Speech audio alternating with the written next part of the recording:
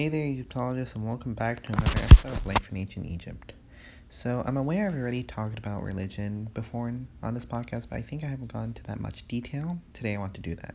So, religion. Religion was sort of such an integral part of the daily life of every Egyptian. To draw sort of a connection, the people of Mesopotamia, just like the Egyptians, considered themselves co-laborers with the gods, but the Egyptians had an important distinction. Where the Mesopotamian peoples believed that they needed to work with their gods to prevent the recurrence of the original state of chaos, the Egyptians already understood their gods to have already completed that purpose, and a human's duty was to celebrate the fact and give thanks for it. So-called Egyptian mythology was, in ancient times, as valid a belief structure as any religion in the modern day.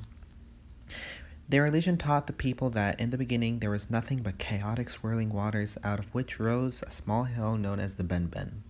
Atop this hill stood the great god Atum, who spoke creation into being by drawing on the power of Heka, the god of magic. She was thought to predate creation and was the energy which allowed the gods to perform their duties. Magic informed the entire civilization, and Heka was the source of this creative, sustaining, eternal power.